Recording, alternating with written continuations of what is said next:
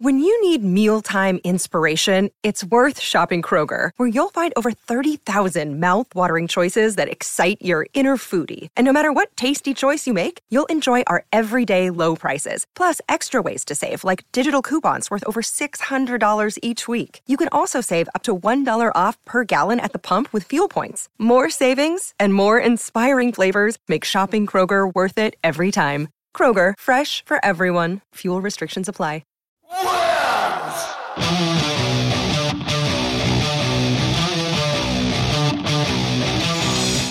Welcome to another episode of Cobras and Fire, starring patients number 10 and 11, Elsie and Baco. Also, as a side note, I like worms.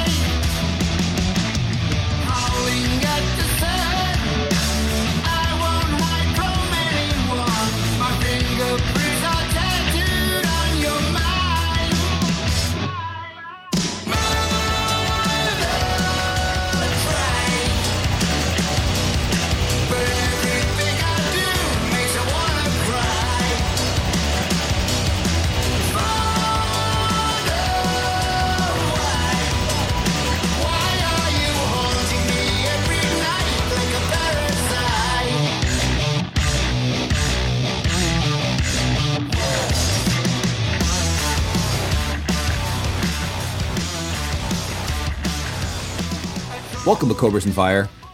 I'm your host, LC, and I'm joined, as always, with the inspiring Baco. How are you, sir? I'm well. Inspiring. That's an inspiring introduction you gave me there. I feel I went from about a 7 to a 10 now.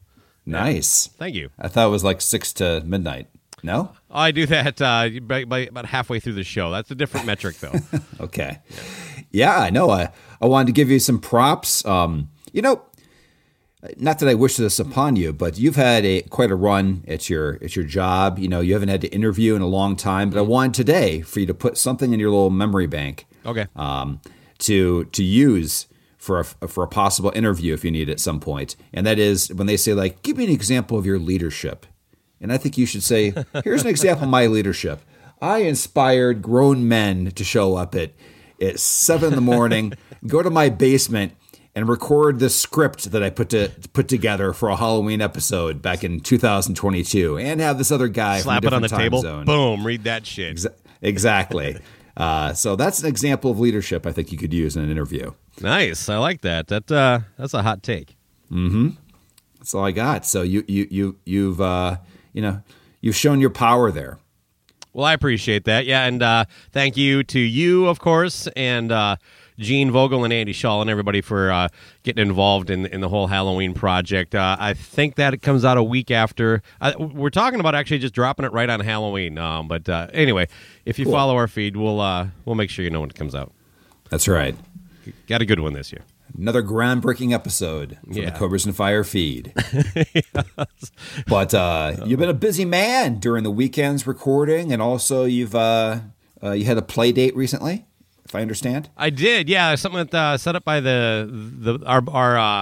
our overlords at Pantheon, Peter and Christian. Pantheon is sponsoring the whole Nick Mason's Saucer Full of Secrets tour.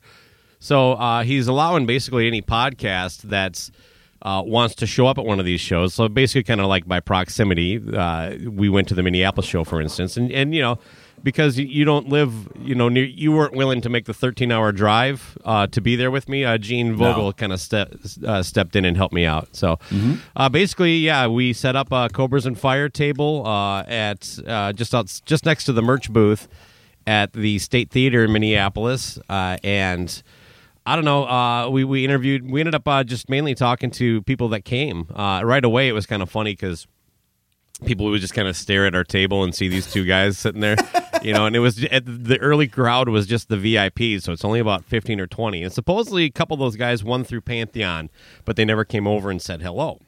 But once the actual crowd came in, and you get the people that with the without the VIP money, they were more willing to talk, so we had some fun. As we're recording, that is going live. That I just dropped that this morning.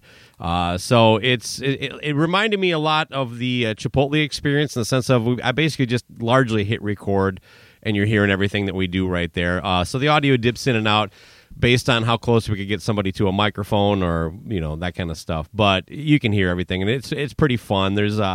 There was one hot take that I didn't get. A guy came up and he started complaining about Roger Waters, and I asked him about this show. Has he seen this band before? Because they were here a couple years ago, and of course, almost everybody we talked to saw this same show 2 years ago across the street. Right. So a lot of return visitors. So that's encouraging. I'll touch on this in a minute. I was a little surprised at how many people were into this kind of thing. But I'll circle back to that. So this guy comes up and he's just making basically Pink Floyd for him is 68 to 72. Everything after that, just not even worth listening to. Not a damn thing that's any good. And I said, you don't think The Wall's any good? I personally think The Wall's kind of a masterpiece. I know it's one of their biggest records, and I know that's like saying Destroyer is your favorite Kiss record. I am a cursory Pink Floyd fan. I am not a deep diver. So I'm familiar with their entire catalog. I've never cared for the kind of nursery rhymey stuff of the Syd Barrett era that I would largely saw this night. But I've always kind of enjoyed some of the trippiness and things of that nature. And they are kind of the only psychedelic band that made an impact, right? All the other big bands that you can kind of say that they only dabbled in it, like the Stones and the Doors and the Beatles. They all had some psychedelic music, but they weren't necessarily known as that. Pink Floyd really kind of kept that almost. Well, I guess I don't know if you could probably still enjoy it to Momentary Lapse of Reason and Division Bell, that kind of stuff, but.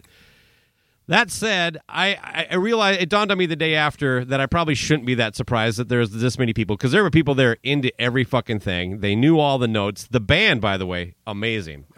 Just killer band. So you had Nick Mason, who, my God, I think he's 78 years old. Now, he's not doing Dave Lombardo fills here, but he still was spot on. Sounded nice. Sounded amazing. He's got the bass player in the band is the guy who replaced Roger Waters when they restarted. So he's been working with this guy for 35 years. And the guitar player was from Spandau Ballet, which I can't name a single song. I've heard of them.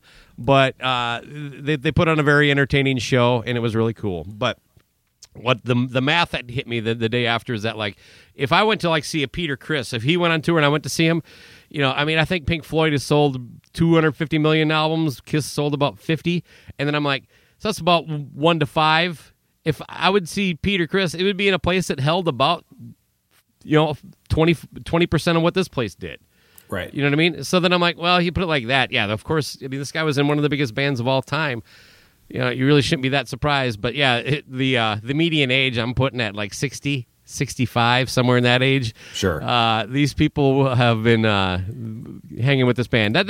That's just the median. We also saw a couple 20-somethings sitting next to us that knew everything, and I didn't know anything, so I just sat and enjoyed the show. But anyway, that's cool.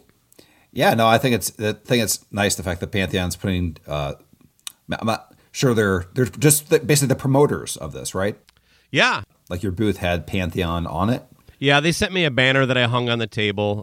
Someone from the State Theater actually brought us a table and a tablecloth.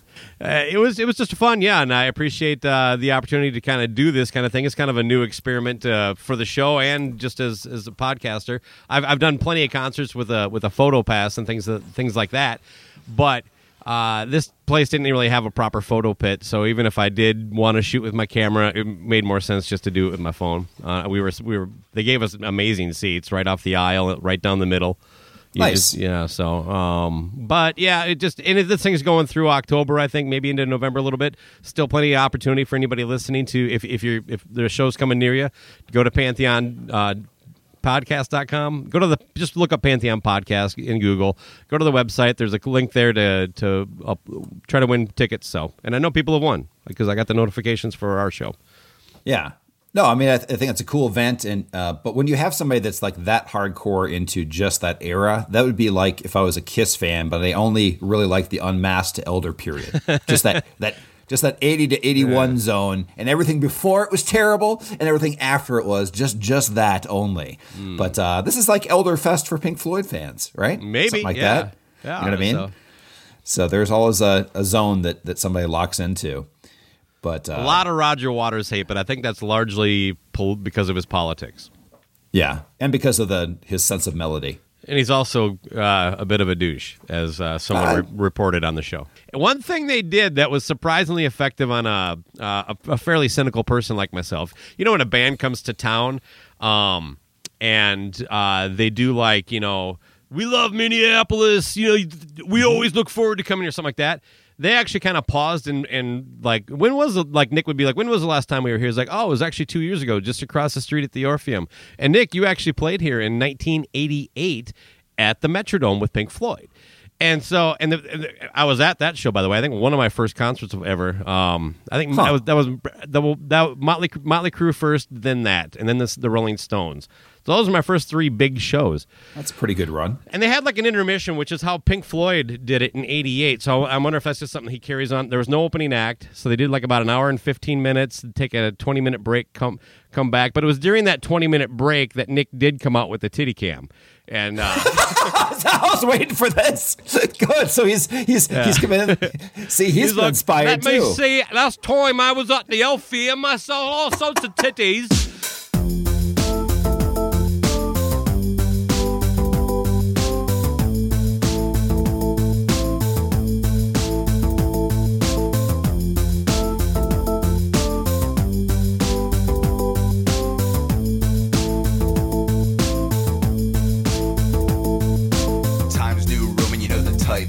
Me public enemy, but don't believe the hype. Tough guy like the one and star 80 wanna bait me. Hook, line, sinker, now your lady wanna date me. Give your girl a little wink, so you make a big stink. Shoulders got a chip, so you flip like a tiddlywink. Know what I think you might be darn missing link. Get all bent out of shape when the heat is on, just like a shrinky dink. But I can take a hint better than I can take a hit. Completely incompatible, though I'm a pussy and you're a dick. How can you hold a grudge when you can't even hold a job? Should've known better, but you're not going on the cob. I choose to use a song for a weapon, not a sword. Struck a chord. If I wanted to see stars, I watch Academy Awards. That's why I ran like flock of seagulls. Why make up like Mary Kay? You must have given up on hair looks, cause now you're going to pay. All in all, you're just another dick with no balls, balls, balls, balls, balls, balls. All in all, you're just another dick with no balls, balls, balls, balls, balls, balls.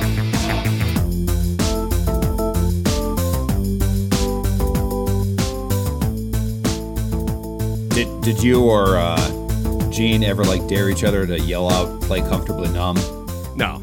We read the room. I was really kind of hoping this would die down, but we got to keep the listeners informed. There is more talk on the Van Halen reunion thing. This time coming from Wolfgang Van Halen, who at last check-in for us basically said, "All you old fucks need to give it up and stop bothering me about this," even though he wasn't being bothered. It was just Eddie Trunk sharing his personal opinion and not mentioning Wolf or anything like that. Mm-hmm. He was speaking to Classic Rock magazine. He basically kind of said that, you know, doing the thing with the Foo Fighters kind of helped him in a way pay tribute to his father and kind of get a little of that out of his own system. So apparently part of it, you know, part of him does want to do something like that. And I think he's kind of walked the line back and forth between leave me alone to I'm not the one holding it up, that kind of stuff. But he said, so his quote was, I think I already did it, you know, an Eddie Van Halen tribute with the Taylor Hawkins tributes. I feel a lot of closure because of my part of the show was a tribute to my father as well. When it comes to Van Halen and the entities surrounding the band, it's unfortunate, certainly compared to Foo Fighters, who have their shit together with interpersonal relationships. I don't know what is going on, what it is with some bands, but certain personalities just can't get over themselves to work collectively for one purpose. That's been the curse of Van Halen for its entire career. That's the nuts and bolts of it. And I happen to personally agree with him, and I don't have the insight that he would have. But you know, as fans, we you know, see and hear things over the years. We follow these bands. You know, you and I have been listening to Van Halen for the better part of our lives. So I get it. Like I said, I'm not really pining for this. I'll support it if they happen to put something together. But I don't necessarily feel my soul is missing it. But I don't know. It sounds like he's talking about David Lee Roth again. Maybe he's talking about his Uncle Al. I don't know. I'm going to call my shot right now, and that's that this tribute will never happen. That's it. Yeah. Period. I would lean on that that's too. it. I mean, that's where I'd put my money on. That's where I'd place my bet on, because, I mean, every single tour, all you got to know is anytime that they actually did go on tour, even with the, David Lee Roth reunion, they ended up, taking forever to do that. So, I mean, seriously. Yeah, and at least one start and stop prior to that. That's what I mean. And I think there might have been two. Yeah. You'll always hear like the tour they went when they toured on that album, different kind of truth. I think there was a start stop of 3 years leading up to that, and then finally it kicked in. So that's at least my recollection. So I say it's never going to happen, and that was whenever like he just described it. So we can keep talking about this. You're going to have random people that'll pop up and say their little thing of, yeah, I was asked too. I was asked. I was part of this too. This is how far it got to. But nothing will ever happen. It's much ado about nothing. Yeah, I was actually just asked about a week ago, but I passed. Have you been approached about doing it yet? Not yet, but I'm sure I hope to read a headline of my own quote. They're working their way down the list. They really are. So that will be the last word. It's not going to happen. LC said it's not going to happen. The end. And then it's just done. Yeah, that's the Blabbermouth headline next week. LC says Van Halen tribute show never going to happen. Mm-hmm. Boy, that would be next level for us if we got it to where they were quoting you or me. Uh-huh. Yeah, wow. Right. We know somebody out there is listening to the show because we do get stuff published on there here and there. We aren't setting things out. So, but that would be great. Yeah. Let me ask you this. Now the thing is though, is what picture would they use of me? I would be eating some sandwich or something like that, or have my mouth just like in the middle of a yawn. You're in a witch toilet. It's always a terrible picture. So yeah, maybe I don't want a Blabbermouth headline. That's a good point. Yeah. It'll be the shot of you, me, and Toomey with our hands in each other's butt pockets. I'm fine with that one. That's it. Can't identify them. Just our asses. There's ass experts out there that can that's true. Definitively LC's butt. Yeah, that's like the whole thing where they use CGI to age people, like whatever pictures of John Lennon are out there. They can track down your ass. Deep fake ass. Mm-hmm. That's right. Let me ask you this, because I kind of go back and forth on this topic. Sammy seems to talk about Eddie Van Halen quite a bit, but also I think Sammy gets asked a lot about it.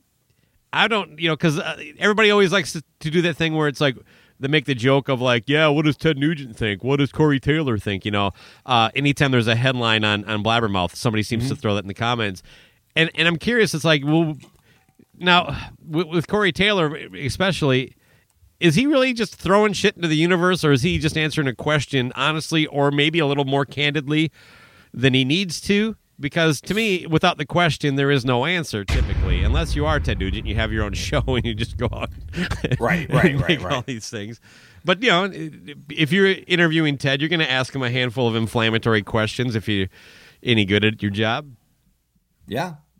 So back to the Sammy thing. Do you want him to just basically have a no Van Halen talk rule, or should he just be given a pass when he does share his thoughts?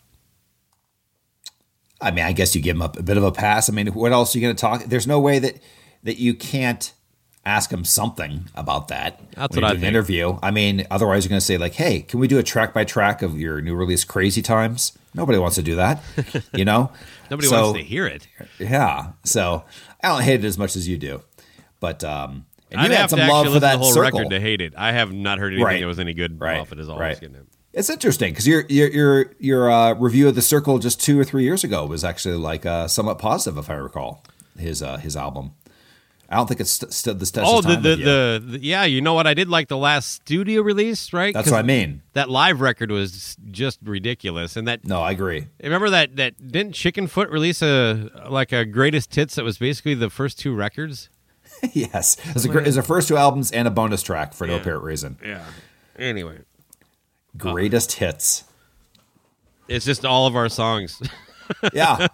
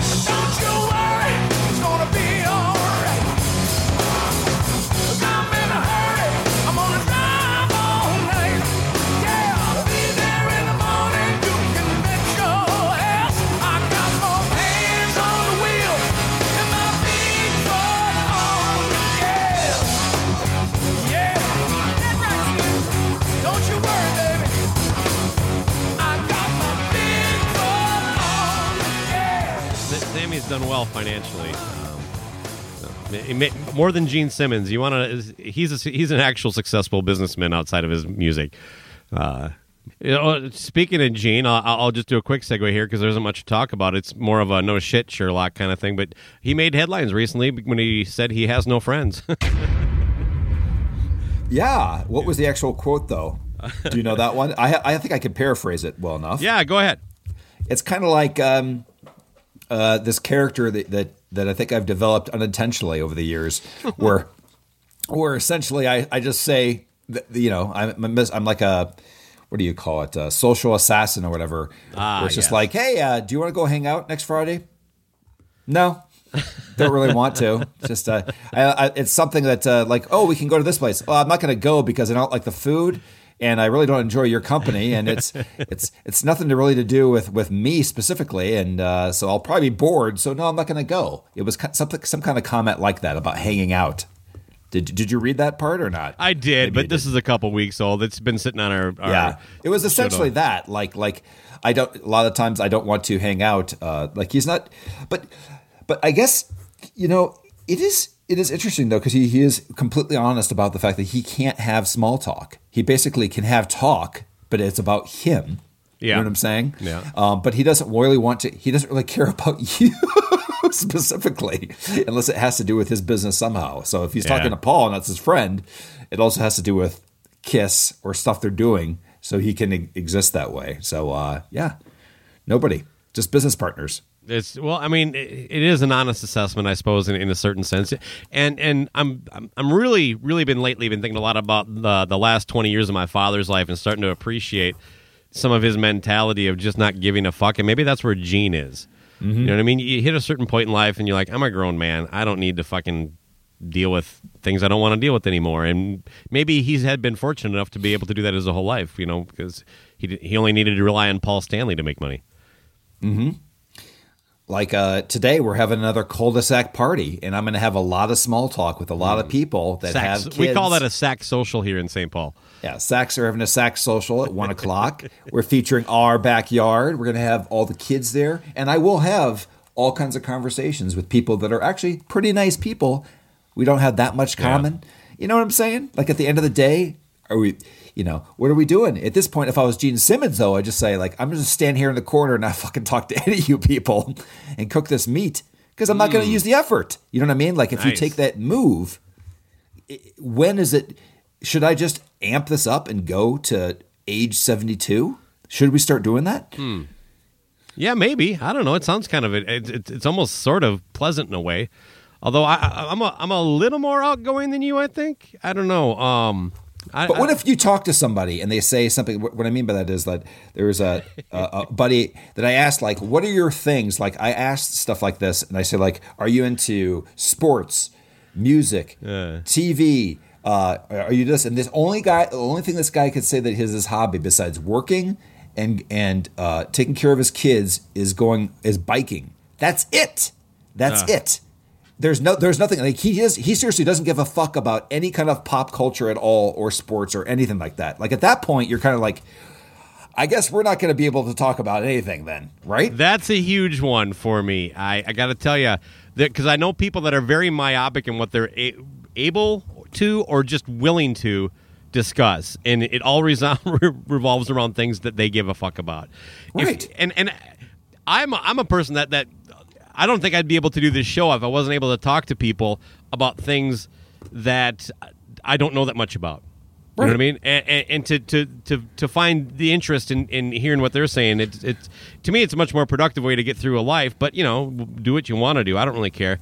Funny story, though. I was at Menards yesterday and talk about, first of all, being a traitor to my own code. As I get older and I turn more into my dad, or I say things to my wife like, "Oh, that's a cute dress," I just immediately start to shrink inside. Like, what's wrong with me? You're not this guy.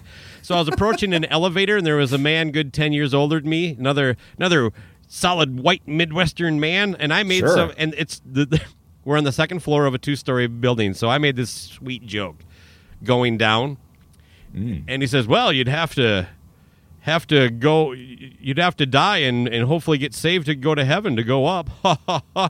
And now I'm stuck in an elevator with a guy is super religious and told me the worst Bible joke I've ever heard in my life. Let's hear it. I can't remember. It involves first of all, I need to remember the actual scripture because the punchline is like Acts 3:28. Oh. You know what I mean? And I'm like, and you're holding an axe and 3:28 rifles or something. I don't know. Like I said, I don't know guns. I don't remember, but it was just like, holy fuck, what the hell did I start? First of all, if I would have just stuck to my true self, I'm not talking to this fucking guy. I'm definitely not making that level of a dad joke to a stranger. And then I'm not exposed. I blame myself is all I'm getting at. He was a perfectly fine gentleman. We just not someone I want to talk to at our next Sack Social. So, or in an elevator at Menards. Yeah. By the way, when you started the show, when you started the story with something really funny happening at Menards, I'm all in. Anytime that's the intro to a story, I'm all in. And I say the always the punchline for any religious joke is always Corinthians, bitch. I like that. That's I think I wish I could go back in time and just as he's leaving the elevator, just say that. Yeah, because that's the most interesting section is a 4-syllable Corinthians. Bitch. Come on.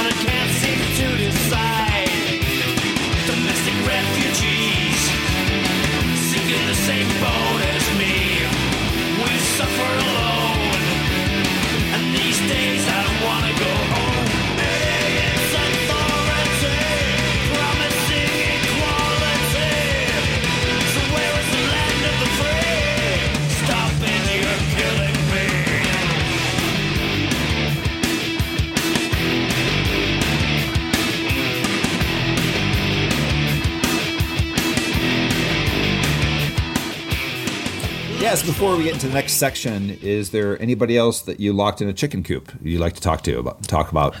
That was a one and done situation with me. I was basically kicked out of the chicken coop locking in group after I basically I confessed and I told everybody else who did it. That's good. Yeah, I would hope so, but actually I'm pretty sure she just told on us. Okay, fair enough. Just a little callback there. Thanks. What you got next? Well, we have another laptop controversy. So a couple episodes ago, I basically called out Black Veil Brides for not playing because their instruments didn't show up. And I was basically, I more than subtly hinted that what the instrument they needed most was a laptop because most of what you're hearing comes from that. Now, what I'm suggesting and what this story is claiming are two different things. And I'm going to call them both bullshit, by the way. I literally think backing vocals, some of the lead vocals, maybe all the lead vocals, some of the guitars, you are hearing all of that. I saw Baby Metal, and that was the first time I was like, there is not a fucking single note I'm hearing that's live. I don't even think that fucking drummer who's blasting away is being piped through the PA. He might be playing along to the track, but we aren't hearing him. We're hearing a fucking MP3 or wave or some kind of FLAC. So a band called Falling in Reverse, who I know because when they first started, it's the singer, a guy named Ronnie Radke, was in a band called Escape the Fate, which my stepdaughter enjoyed quite a bit. And I actually got those two confused. Yeah. So many of those names, I have to pause to kind of... That's what I mean. Yeah. That's what I mean. So Falling in Reverse was apparently Ronnie Radke got kicked out because he went to jail and he blamed them. The whole first record is about him being pissed off at Escape the Fate. And I'm paraphrasing this based on conversations I had with my stepdaughter 10 years ago. Anyway, so I am actually somewhat familiar with these guys. I've seen them live at Warped Tour because she wanted to go see them. And my wife actually went to a club show of theirs with hers back in the day. So she's my wife's a Cursory fan, and they have a bit of a hot song right now on like your Octane kind of shows called Popular Monster. Anyway, the singer came out and just flat out said, "Yeah, our laptop was stolen, and now we can't play this show." And Eddie Trunk, of course, tore into him. Sebastian Bach got involved because he gets involved in everything now on Twitter. And him and Sebastian went back and forth. And I thought Sebastian kind of I think he made the most sense. Basically, the examples that Ronnie Radke used of Sebastian using backing tracks or pre-recorded stuff was the walk-on music. And I'm like, well, no one's fucking claiming the walk-on. It's like you're playing something, and then you go, "What's up, Milwaukee?" And then the band kicks in, But he had nothing of like. And his big defense was that like the song pop. He used that because it's their big song right now. He's like, we couldn't even play that because it's got rap parts in it. And first of all, have a second laptop. Have this shit backed up somewhere. Six laptops, I think. He keeps them all together. I know. I don't get any of this stuff. I mean, have a fucking plan for this specific thing if it's that important. Right. But here's a better idea. Have a workaround. You know what I mean? Yeah. While you're getting this stuff restored and rebuilt or whatever you need to do, have these little run of shows that are kind of unique, and your fans get to see something that they're not going to get to see all the time, something a little different, but a way that if you guys can perform this music, you can come up with a way with a live band to perform rap music. It's been done. So just don't do that song. Or they might have a problem there if it is a big track. I get that. Yeah. And Nikki Sixx got kind of dragged into this, but the comment from Nikki Sixx was on an unrelated post. Eddie Trunk just posted an Aerosmith video and said, "These guys are still great." I'm not word for word, but something along the lines of, "These guys still have it, still great, and every damn note you hear is live." Mm-hmm. Didn't mention anything about anything else, but all this controversy, is probably, in the background somewhere on anybody that's following it. Right. So Nikki Sixx commented on that specific post with, "You sound like an old, get off my lawn old man with all this technology stuff and all this stuff." And I actually commented to Nikki Sixx, but that coward hasn't responded to me personally. He's typical.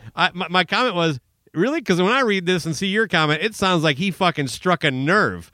You know what I mean? It's like, "Well, did you think Aerosmith is what?"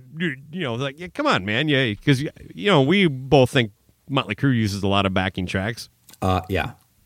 First, it seems ridiculous. It's like somebody that says, like, if I lose this hardware, I can't do my show. That's, it's all in the cloud, man. You don't have some way of having, let's say it's your programming of your lights. You're telling me that you don't have that thing backed up somewhere where you can re-download the program on another device? That's an area that I would totally embrace, cloud computing, something like that. Exactly. Let's say you have that. Now, listen, I can go to a band as obscure as, like, how I love the band names, Mustache. When I saw them live, they said they have a lot of songs actually that have some backing stuff where it's like keyboards or whatever. But they fully admit at the show when I saw them at this small bar, they just go, "Listen, we don't have the setup for this, so some of these songs are going to sound a little bare at parts because we're just going to not have that stuff, but they normally have it." That's what I think of the stuff that you've lost. Like, you don't have those extra parts. Let's say you have a part in your song that's like a Bohemian Rhapsody, because I think that was used as an example in one of his rants. Oh, of course, people know that exact part is not live. It's just something you can't recreate live, and I think people are fine with it. It's like this. It's like the keyboards that show up on Jump and Van Halen. All of a sudden they're there. There's no fucking keyboard. Okay, whatever. But I don't think that means that you have to stop the show. Is my point. You shouldn't. I don't think you should have to rely. You see, like, listen, our lights are going to be kind of lame tonight. We had our laptop stolen, right? You know what I mean? Yeah. Because that's where they go to. It's the whole programming of this, that, and the other. Unless it's like an essential part that you can't pull off your show at all. That's where I'm getting. That's why this stuff is suspicious. It's like look, if there's times that, like, we would do a show and I forgot to pack my wah-wah pedal, and there's a song of ours that it needs the wah. Yeah. And I played it without the wah. It wasn't as good. Didn't like it as much, but you know what? We just went through it. And the other option there would have been just to not play it, like you said. And But again, I think with this being a hit for them, it might be a bit of an issue. But I still think there's a way to do it, man. I really do. Well, about that, where I was getting to too is I've heard defenses of things like, oh, so you don't use a compressed mic and Yeah, record come on, your give me a podcast, break, man. Come on, like with vocal effects and things like that. Like if you actually have to cancel your live performance and reschedule based on the fact that some programs are lost, I don't think there's any way around calling bullshit on that for what you're normally seeing live. Yes, no. I 100%. And that's not an old man. I want to make sure that this is we say get off our long lot for a lot of stuff. Yeah. But that I think is a basic thing. You should be able to still say like, we're gonna do this. We're gonna fucking do this. There are gonna be some parts you're gonna miss on this, guys. Well, let's rock out and have a good time tonight. I think the old man get off my lawn. Just what were we talking about last week that I thought was kind of lazy? The joke you had. About the living in your parents' basement kind of thing. Mm-hmm. I think the get off my lawn old man thing is just a cheap cop out for the most part nowadays. Because like you said, we use it on this show sometimes because sometimes it's appropriate. It's not appropriate anytime somebody calls out something that could be looked at as a generational thing, right? I'm not mad these people are using technology to create and record music, doing different effects and different sounds. But if you're telling me you can't perform as a band, I would take this from a rapper before a band, but you guys all stand up there, you hold microphones, you play instruments, you supposedly are performing for me. If you can't fucking play these songs, then they're not very good songs. I mean, they're too dependent. Because I guarantee Eddie Van Halen could play Jump without the keyboard. He'd have something on guitar. You know what I mean? He'd probably whip it up in 5 minutes. Now, not everybody's Eddie Van Halen, but their songs aren't that complicated. They just come up with some kind of trick on the guitar, some kind of drum beat. Your drummer can't play a beat that you can rap over? I mean, that's fucking ridiculous. No. It's got to be a programmed drum machine for me to rap. No, I cannot have a stick hitting a skin. It throws off my flow. Throws my flow. And I still won't take to the because all of our because I know that again I'm not a musician, but I know that there's a lot of programs that do the guitar tones automatically. Isn't that part of it too? Like it's fed through it to make that certain sound that you need for that song. Isn't that part of? Yeah, I think they do use a lot of that kind of stuff, but that's a different topic altogether. Okay, fine. It ties into your point. So, but yeah, so, it's going to sound a little off. It's not in perfect tuning. You do it. That's all I'm saying. Yeah. Well, how many times have you seen a band and the guitar? The guitar shouldn't sound like the fucking thing you're hearing on the radio or on the CD or the vinyl or the Spotify or whatever. It shouldn't fucking sound like that because it's not. I'll tell you what. You listen. I'll say this right now. In 5 years, when we're doing our Cobras and Fire tour and we lose our laptops and our microphones, I'll tell you what, motherfuckers, if I got a payday coming up, I'm going to stand on stage with you, Baco, and I'm going to have a newspaper curled up like a little bugle, and I'll be shouting my ass off. I don't care if everything is lost. We're still doing our goddamn show. We'll call that Cobras and Fire acoustic, whatever you call it. That fucking thing is getting there. I'm being paid in cash in full. Up front, just like, who's the guy? Chuck Berry.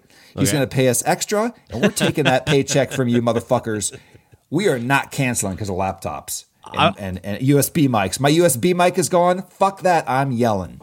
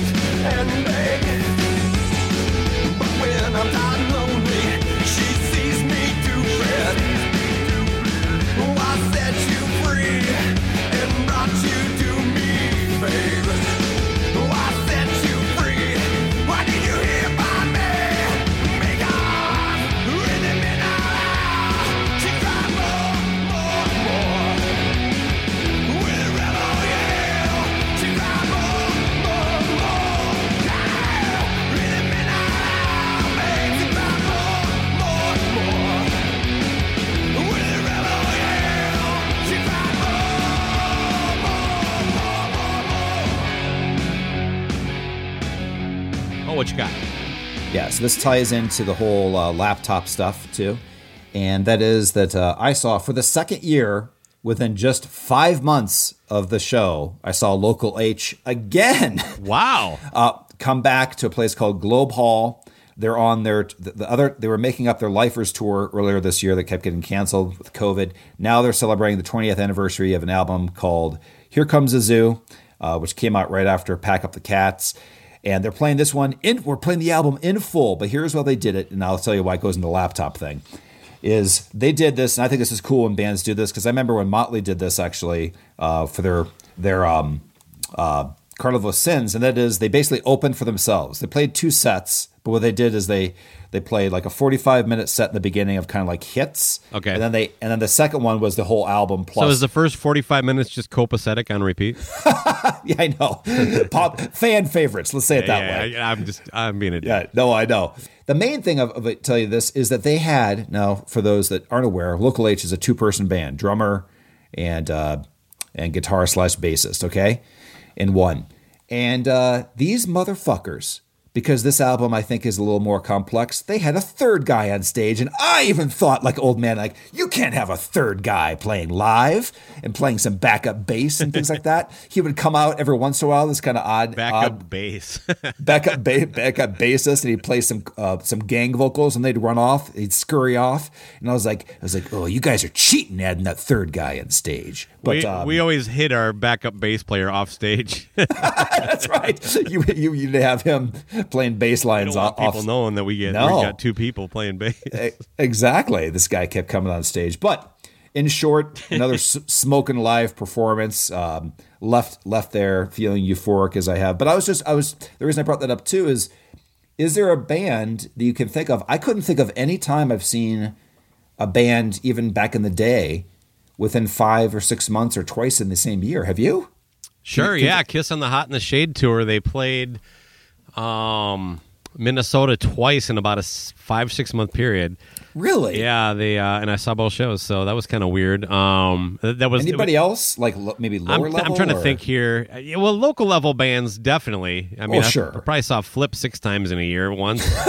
Okay, well, you got me there then. But that's not really the same thing. Yeah, whatever. That's pretty cool. Did you see Wilson or Boba Flex like twice? Yeah, are we counting opening acts? Because I think I saw like Seven Dust and Coal Chamber open for 4 different bands in 2 years. And then also on top of that, saw them at Ozfest. So I probably saw those 2 bands together at the same show 5 times in about a 2-year period.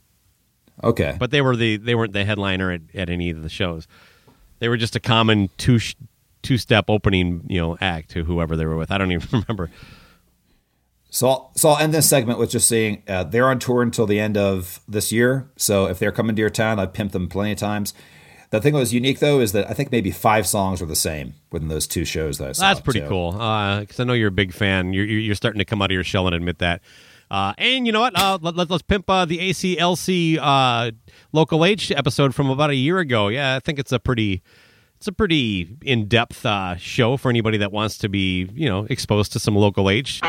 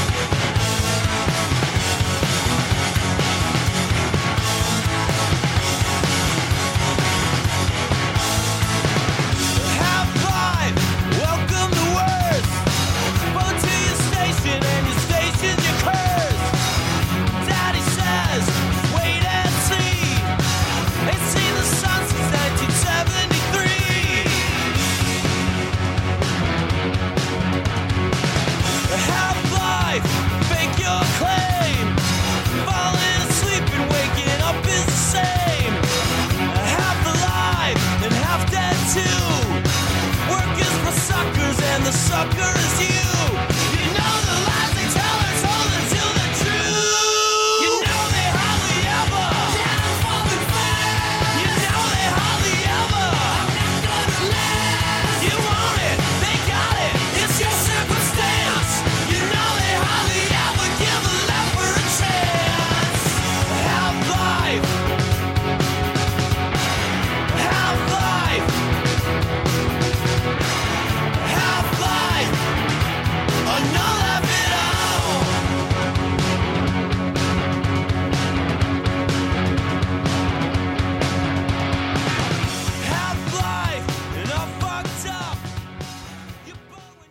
All right, let's get to the headliner. Well, I'm going to hit you with something here that it just reminded me real quick. You're on the Sly Dog podcast coming up here.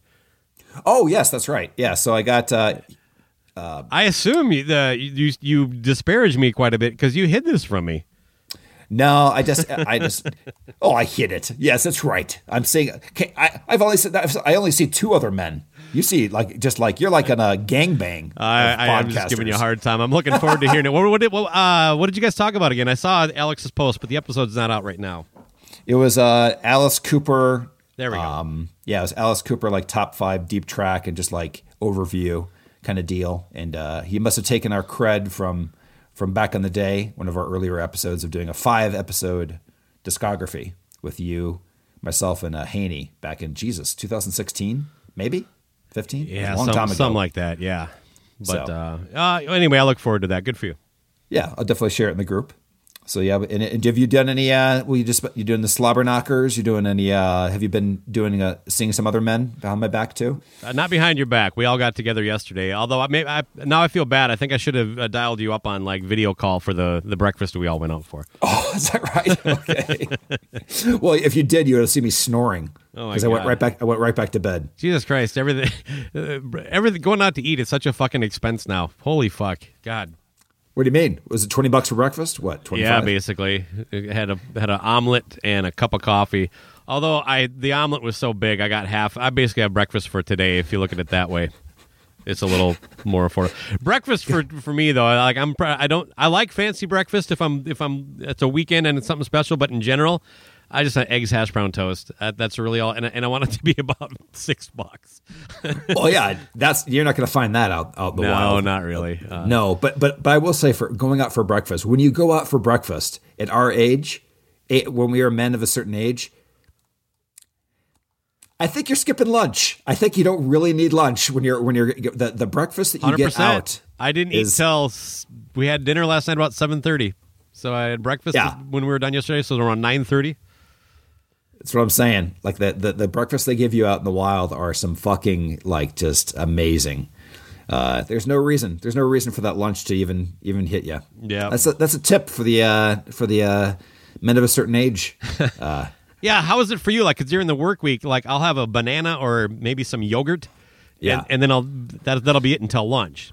You know, but basically on the weekends, I don't remember the last time I had lunch on a weekend. The only time I do is when I don't eat breakfast. See? There you go. Although it drives you crazy when we're at Rockin' Pod and I have a big breakfast and don't eat till midnight. Well, it's because you don't eat dinner. I do need dinner. I do. I just eat it at midnight. Yeah, that's right. On an elevator. Michael Sweet fucking grabbing at my Cobb salad. That's right. Get your own arugula. Yeah. Fucking striper. Anyway. All right. You got your headliner? Yeah, so there's a rumor out now that Motley Crue, because I do know Motley Crue said they're going to keep going now. That John 5 is going to replace the aging Mick Mars. It sounds like age is the only reason. I haven't heard anything official other than that Rob Zombie did announce a replacement guitarist for John 5. But then I saw a second article that said it was a replacement for a show. It kind of intimated that we don't know how permanent this is. There's all sorts of scuttlebutt going back and forth. But I don't know. This is kind of a big deal. The obvious question is like, well, who's going to replace Vince? Because I think that's the weak link. Yeah.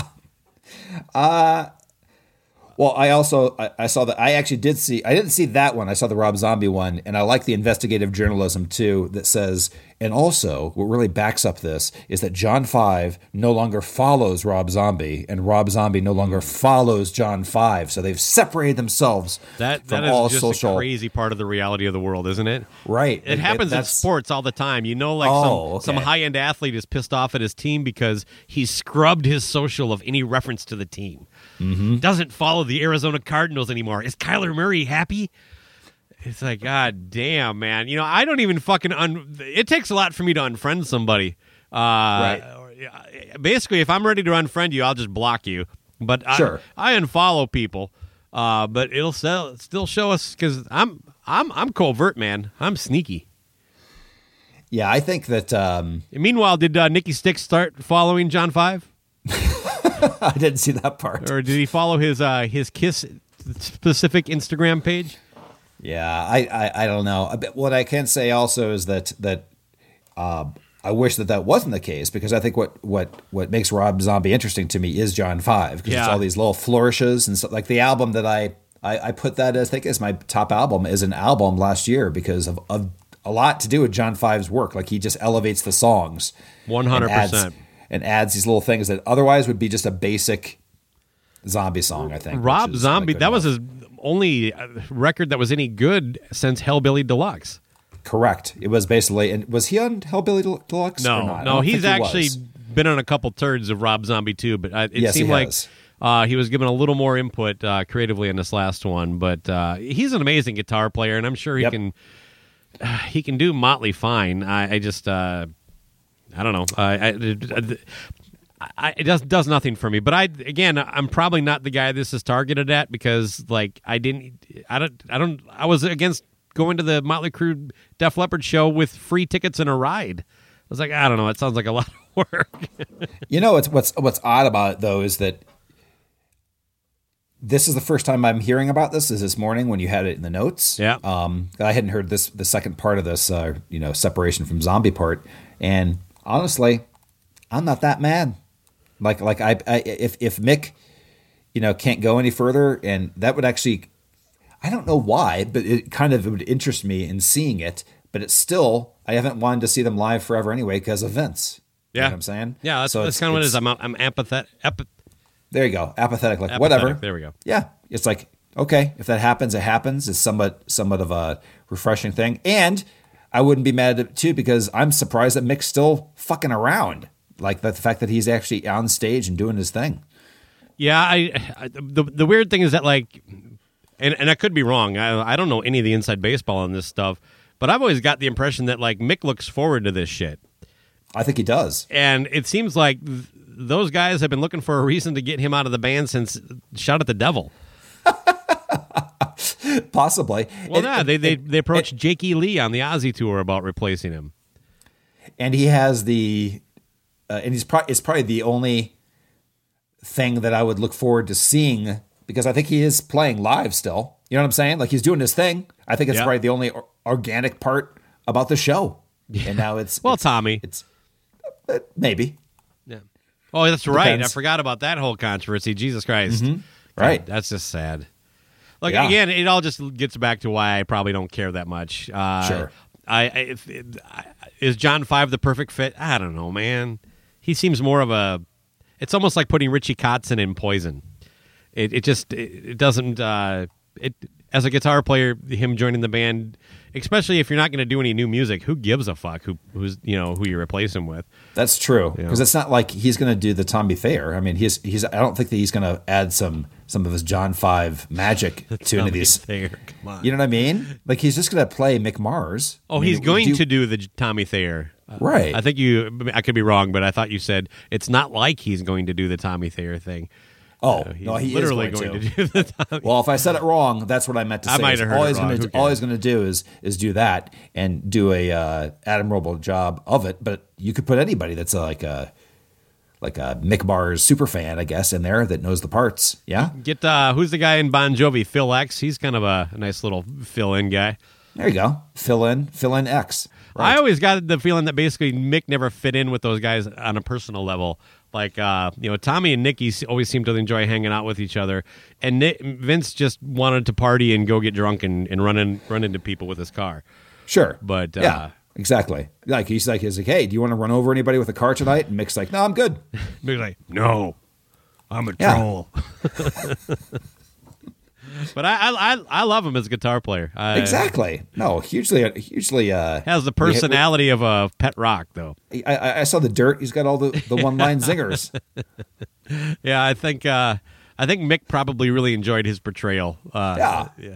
He's like, spot on. That's perfect. Exactly how I am. Yes, that's how he sees himself. But he's a lot like Ace Frehley that way. Hey, can we talk about the Ellefson and Mustaine thing real quick? Because please, yeah. What's ending with that? Yeah, so Ellefson, you brought this to my attention, oddly, but an article where basically, and I went and checked out the podcast and listened to the whole thing, but Ellefson's starting to clap back a little bit with because now that Megadeth has a new record out, Dave's doing interviews, Dave's getting asked about Junior, and so these comments are coming out, and they're not exactly... They're kind of backhanded compliment stuff. I'll always love him, but I can't have him in my band. That kind of... those kind of things. And Ellefson's kind of clapping back a little bit, and I say good for him. Mm-hmm. I think he's throwing some shade. I can't remember the exact quote, but it basically is kind of... Well, he compared it to basically emotional abuse. He talked about how, like, when he left Megadeth in 2000, whatever, 2, 3, 4, somewhere, when Dave shut it all down for a while, that there was more collaboration when it came to working together in the studio. And then when he was brought back in... they worked on some ideas and then showed them to Dave Mustaine, and Mustaine pulled Ellefson into another room and kind of like dressed him down. And he says, well, look, whoa, okay, fine. If that's how you want to do things, that's how we'll do it. But he just basically said it was kind of like mental and emotional abuse working with him on that kind of situation. But there is an article I saw this morning that came out, too. No, this is the one it was. It had to do with the fact that currently Mustaine is starting to bring some things up about Metallica, and still... That's a new one, yeah.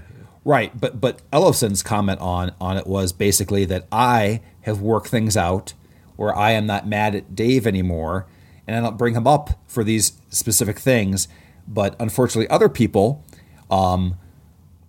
the quote was basically that he was kicked out of Megadeth because he was repeating what happened to Dave, and Dave was having his revenge on him by kicking him out of Megadeth, just like he was kicked out of Metallica, and that he's never been able to work through that, and because of that, he turned into Super Alpha and is having his revenge on other people, and that's why they keep having the big turnover in Megadeth over all these years. That was the shade he threw on him. Yeah, in an interview that I just read this morning, it's on something called Artist on Recording starring Attica Live. He was being talked to, and they talked about that kind of the whole controversy and getting kicked out. And he said, and honestly, I was kind of like, hey man, if you don't have my back, then fuck it. I don't want to be here anyway. I'd rather get moving on. And then he gets into promoting kind of his own kind of stuff. So that's a little more recent update on that. Now he's not. He's not going scorched earth on this, but at least he's kind of sticking up for himself a little bit. I give him a little bit of props for not hiding from the whole scandal, as embarrassing as that was. I think he at least has addressed the comments. He didn't like deflect and turn it into a different topic, and you know, he basically, whether he was fully candid and all that stuff, but at least he realizes he's going to get asked about this stuff. These things are going to come up, and I think he's handling it. I think he'd be a good person to teach some musicians on how to handle the press. You know what I mean? But yeah, you know what? He is entitled to his legacy and his work, and he should be able to take pride in that and move forward and have a career without having this asshole kind of wrangle him. And if he's going to keep spouting his shit, nothing wrong with clapping back a little bit. Yeah, exactly. I think his help book should be How to Handle the O-Face. I'm going to LC this moment. I'd like to update my review on the latest Megadeth record. Oh, good. Please. I listened to it again, making chili yesterday. You know what? Not too bad. Okay. I think it's a solid record beginning to end. I can update mine also. I update mine, and that is that for patient number 9, here's my fourth update. is that since you opened this up, I think it's my fault. I just want to do a couple things here. You ready? Yeah, go for it. Here it is. I think this is Ozzy's best comedy album because of this quote at the 20-second mark gets me every time. Excuse me, could you tell me how to get out of here? Also, you have somebody stop me. He's also got I like worms. That's good. This is why this record resonated with you, I think, because it's a I joke. think so. And the end of Mr. Darkness, Mr. Darkness, when he goes, "You don't even know my name, you asshole." All these ad libs, classic Ozzy. All right, man, you want to get out of here? Yeah, man, it's been a good time. Rock's not dead, but its laptop was stolen.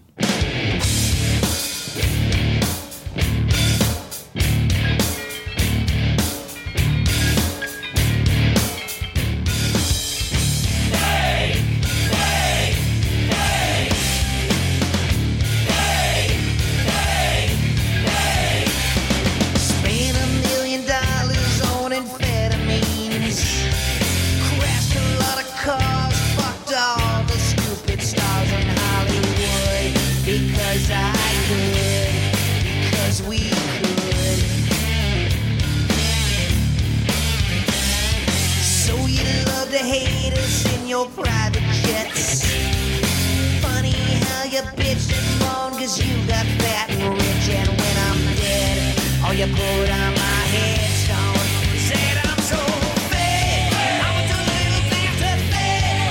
I was always so bastard fake. So why you say it's true? Looks like I'm fake, just like you're fake. I'm a little whore fake. I'm never thinking more. Looks like I'm fake, just like you.